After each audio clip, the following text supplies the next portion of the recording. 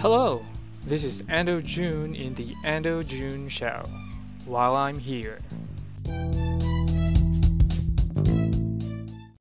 Hello there, this is my first full length episode, and I'd like you to know that today I will be using English. Not Filipino, not Korean, but English. And because this is my first full episode, I'd like more people to understand what I'm saying. You'll probably understand me better in English than in Filipino, Korean, or Pangasinan anyway. And today's episode is called Cuatro. That's Spanish for four. I know you know because we all know our uno, dos, tres, cuatro. ¿Entiendes? Yeah. So, the reason for the title being Cuatro is very simple.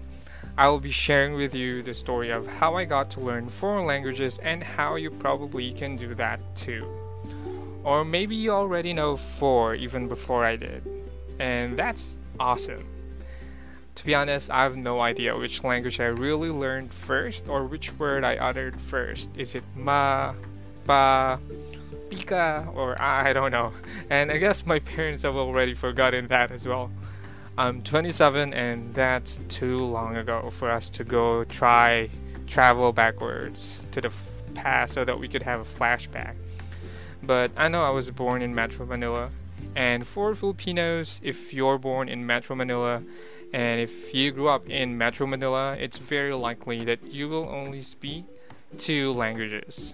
That's Filipino. Some people still call it Tagalog, but I prefer Filipino and English. So Filipino and English.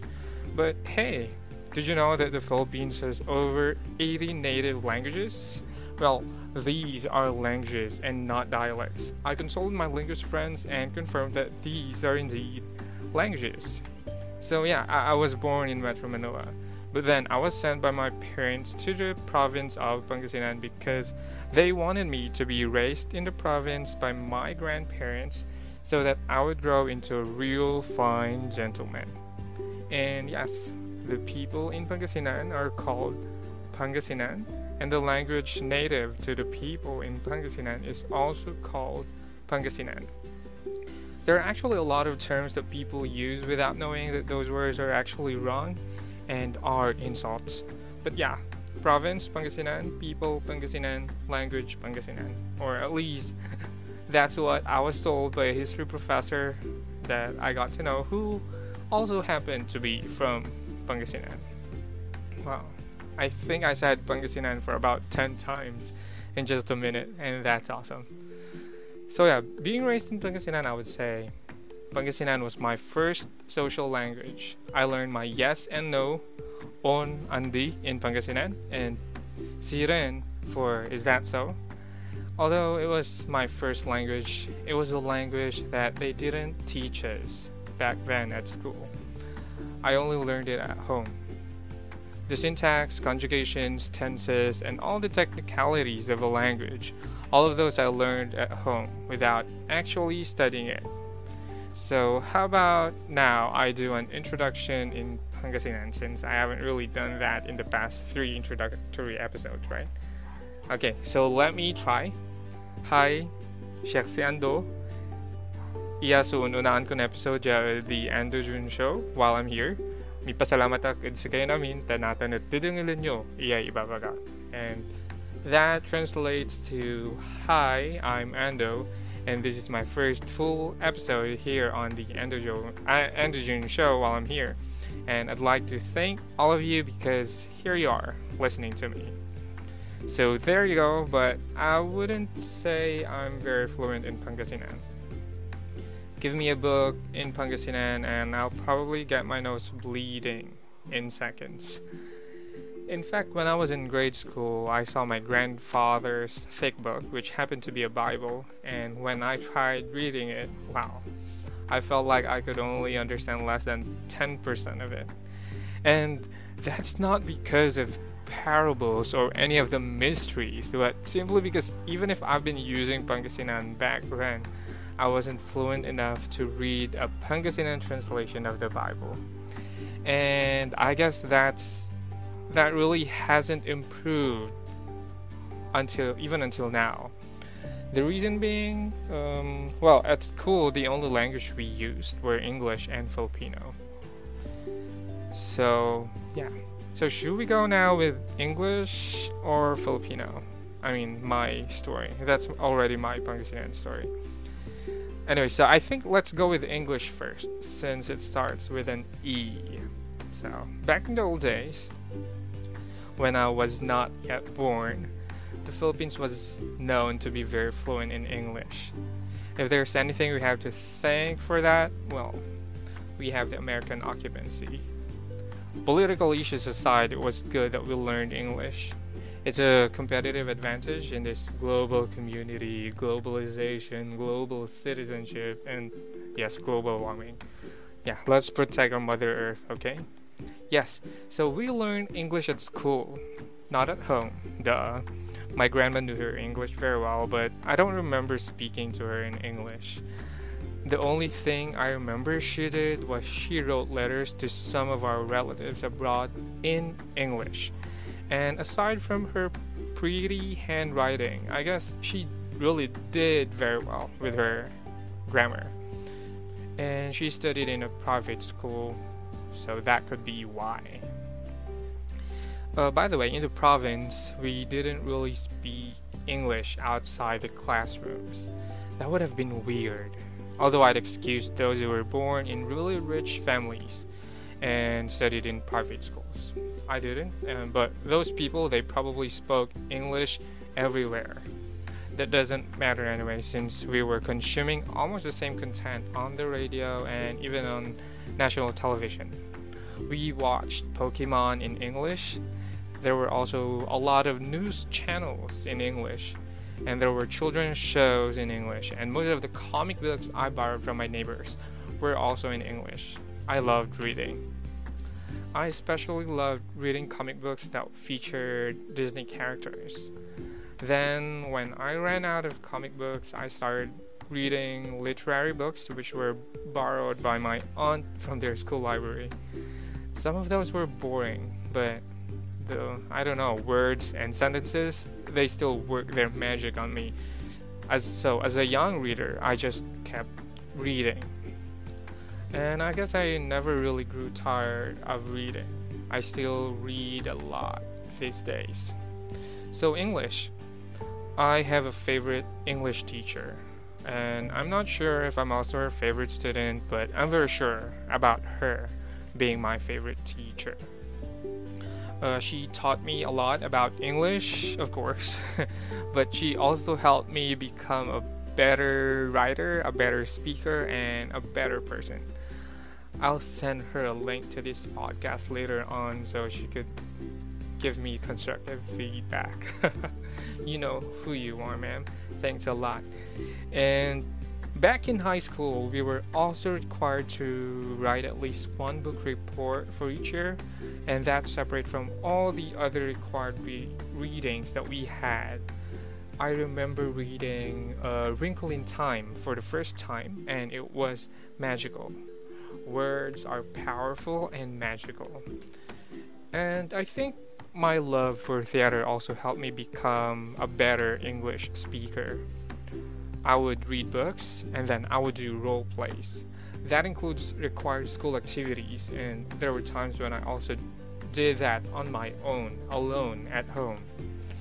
I would sound crazy, but that helped me become a better speaker. That helped me become better at the language. So I guess sounding crazy for a little while, that's worth it. And I believe it must have been due to repetitive exposure to original content in English that I got to become more acquainted and comfortable with the English language. For listeners here who are studying English, I suggest that you keep consuming English content, but don't end there. It's very important to speak the language as often as possible. Although it was only in my university days that I got to speak in English more often, because I started having international friends, I participated in international events, I started to be active online, and the global language was English. So I had to write more in English and I had to speak more in English. Yeah, so that helped me a lot, really. So yeah, that's my simplified English language learning journey. And now Filipino. For me, Filipino, this is my favorite language. I speak it all the time. I'm comfortable using it, and I'm comfortable making mistakes using it. My Filipino grammar might not be perfect, and I might often use English words in the middle of a Filipino sentence, but that's how the language has evolved now. I guess we just have to embrace it. Like English, Filipino is also a learned language for me. I learned it at school, but we also use it at home. I was born in Metro Manila, remember? That's usually the only local language that Manileños know. And I'm lucky that I didn't grow up in Manila. Because of that, I had an actual language at my disposal. Haha. And well, apart from schoolwork, I remember that the Filipino content I was consuming when I was a child would include TV series and anime series that were dubbed in Filipino. Dragon Ball Z, Flame of Recca, Ghost Fighter. These were just a few of the anime series that I've seen when I was young. And these were all dubbed in Filipino.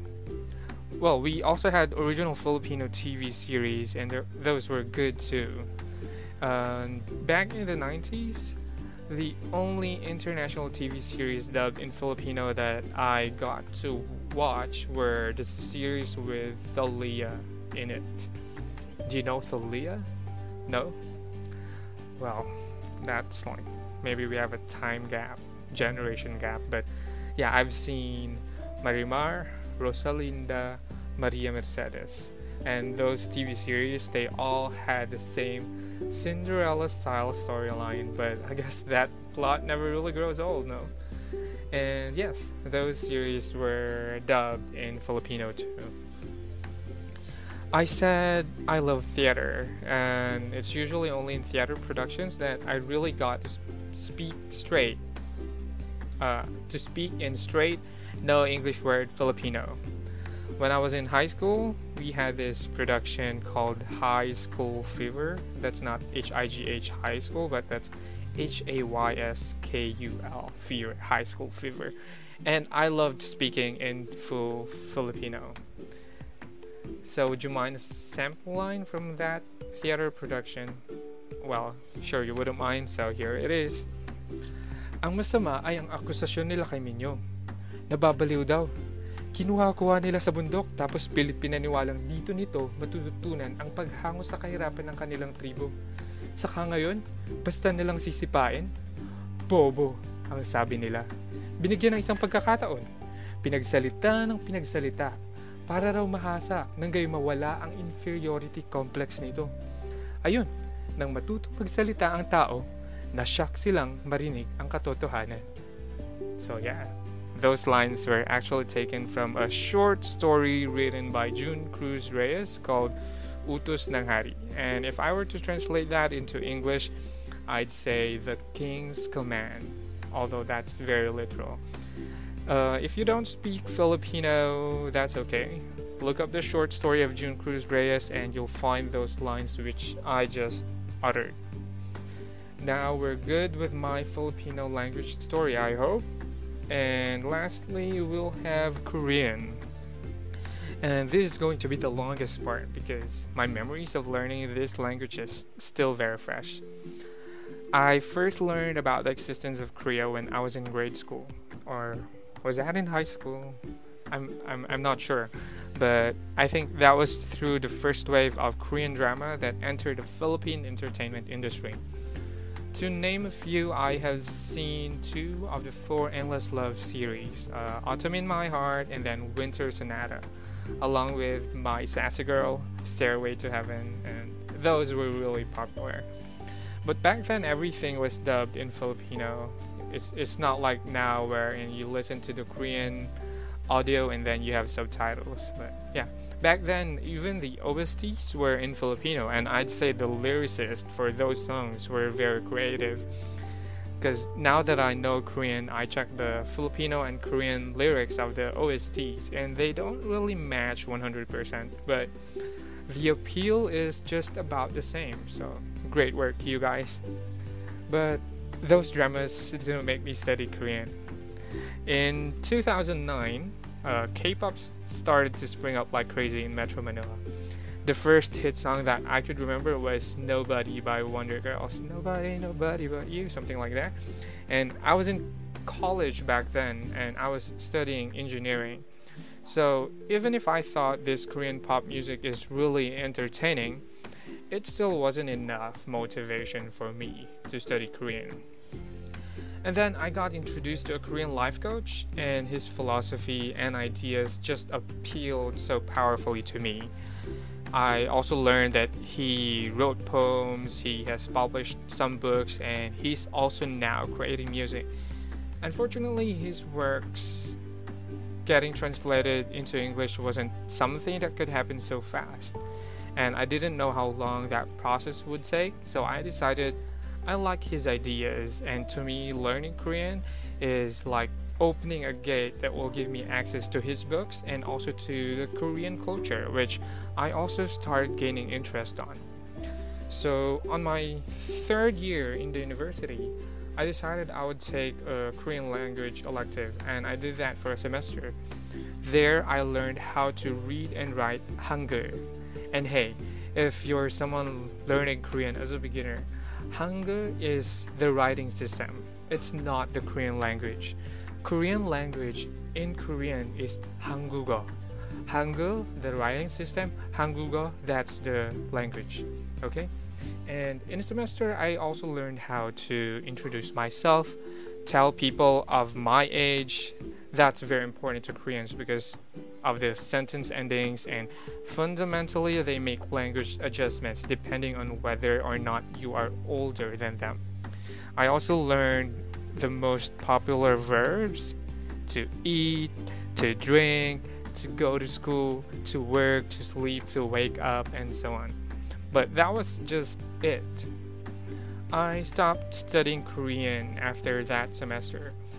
My original reason being is that I met people who studied Korean in 6 months and they were already very fluent.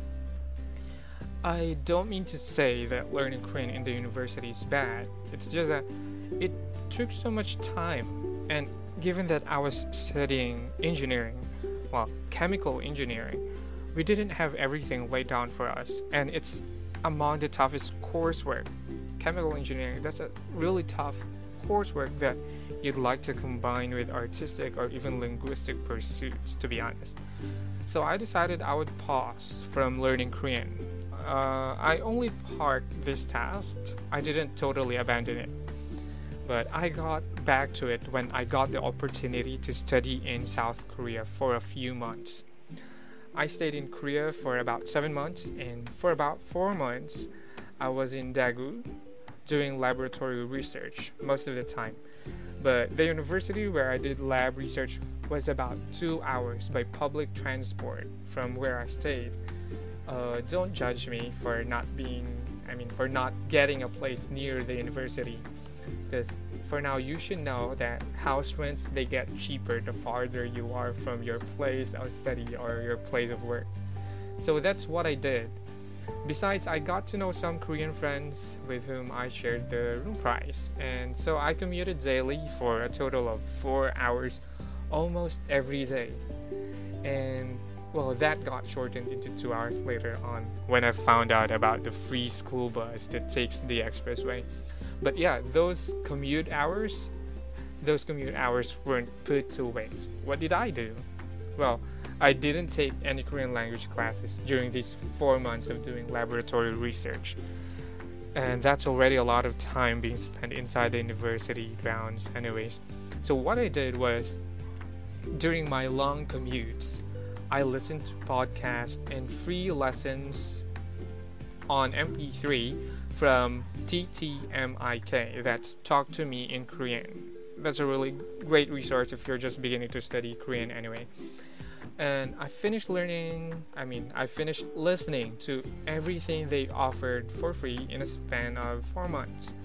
Although this method was quite passive, and there were times when I'd fall asleep while listening because I was on a bus and there's a lot of people who sleep during their commutes. Well, I still listened, and sometimes I repeated those I listened to and then fell asleep on. But for me, these methods still really helped me train my ears, so I improved my listening skills. And although still I was limited to the standard Korean accents, and as long as people didn't speak too fast, somehow I could still understand them. But any deviation from the standard and from that speed that I know, I would be totally lost. So I stayed in Korea for 7 months. I said that, right? And that was just 4 months. What happened during the remaining 3 months? Well, I moved to Daejeon and I stayed in a very rural place for about 2 weeks. And there I got to mingle more with locals because I was mostly free during the day, and I got to test the Korean which I learned by passively listening to podcasts. And although our conversations weren't perfect, I felt at ease because I was able to communicate without sounding like a perfect fool. You might ask, why didn't you just speak English? Well, there actually weren't many people in Daejeon who spoke English. Or even if they knew, since they studied English at school, most of them were still very shy using the language and would rather not to. So that's when I got my first real immersion into a community where people didn't speak English, and the only way I could communicate with them was through Korean. Then the rest of the time I spent in a ohakdang or hagwon, which is like a cram school for language learners. We used Sogang books, and well, the class they were offering were a little advanced for me back then. So what we did was they gave me all the learning materials for the previous levels so that I could study those on my own while attending the advanced class that they were offering. So I went from 1B to 4B in a matter of 2.5 months. And well, that's crazy to be honest, but it was an awesome, fantastic experience. And there I had classmates who were American, Japanese, and Taiwanese. I also saw some European students, but they weren't in the same class as mine. So, yeah, but I remember what's funny was whenever we'd have lunch in local restaurants, the restaurant owners would always feel amused that we were all from different countries, having different races, and then we spoke to each other in Korean. Well, there were times also when the restaurant owners were just so fond of us that they would give us free dishes, free ramen sari or free rice or free soda. I really remember those experiences, and I remember how I really loved Korean food. And those 7 months in Korea, well, that made me gain a few kilograms. Oh, well, when I went back to the Philippines after that, I took the TOPIK. TOPIK is a test of proficiency in Korean. So I took the test and passed level 3. Level 6 is the highest, by the way. I took that test in October 2017. The last time I took the test was last year in October, and I was only 2 points lacking to pass level 5. So that left me with a level 4 certification. These days I'm still studying Korean, mostly self-study, and I've got plenty of books and resources now, and I aim to get to level 6 so I could be officially allowed to teach Korean in a formal setup, and also to establish my, proficiency in this language. Do I want to be a language teacher? Well, I can teach, but do I want that to be my lifetime profession? That I'm not sure. I like teaching and sharing, but if I do that for the rest of my life, well, I haven't really thought about that.